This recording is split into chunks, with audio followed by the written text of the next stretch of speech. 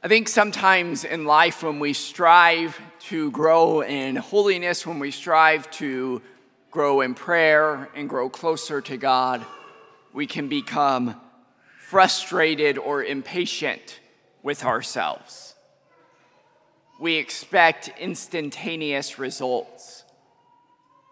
Right? We live in a world in which we have fast food, we have next day shipping, right? We have all these instantaneous things that we expect everything instantly. But this growth in holiness and a growth in prayer and relationship with God is a process that takes time.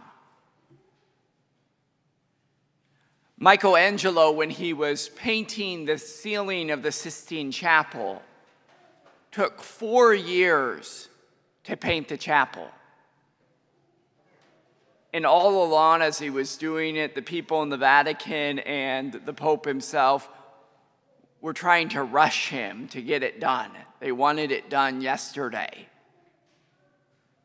But Michelangelo, with much patience, took 4 years, often laying on his back during the night, painting by lantern light on rickety scaffolding, right, to finish that great masterpiece that is the Sistine Chapel.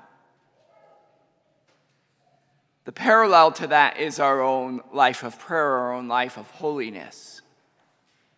It's not something that takes place just in a couple days, or even if we have a week to set aside for a retreat, as wonderful as that may be. It doesn't take place that quickly. It's something that takes discipline and time. And dedicating ourselves to daily prayer, whether that be praying with Scripture a little bit each day, or praying our rosary, or coming to the church and praying before the Blessed Sacrament. Whatever it is, right, to make that a daily dedication and a slow process that the Lord transforms our own hearts. In the gospel we have here, the Lord speaks of us being the branches off him who is the vine. And he tells his disciples, right, that they are already pruned because of the word that he has spoken to them. But here's the thing, they were in his presence. And he spoke and he taught them. And they too had to spend time, right, in his presence, learning from him. Same thing happens in our hearts. Those areas of our hearts that need pruned are those areas of selfishness, those areas of sinfulness. Right? And the Lord allows those to be pruned when we spend time in his presence.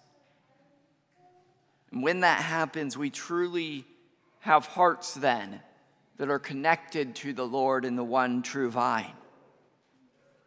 When we spend time with him each day, that's where we're able to bear great fruit.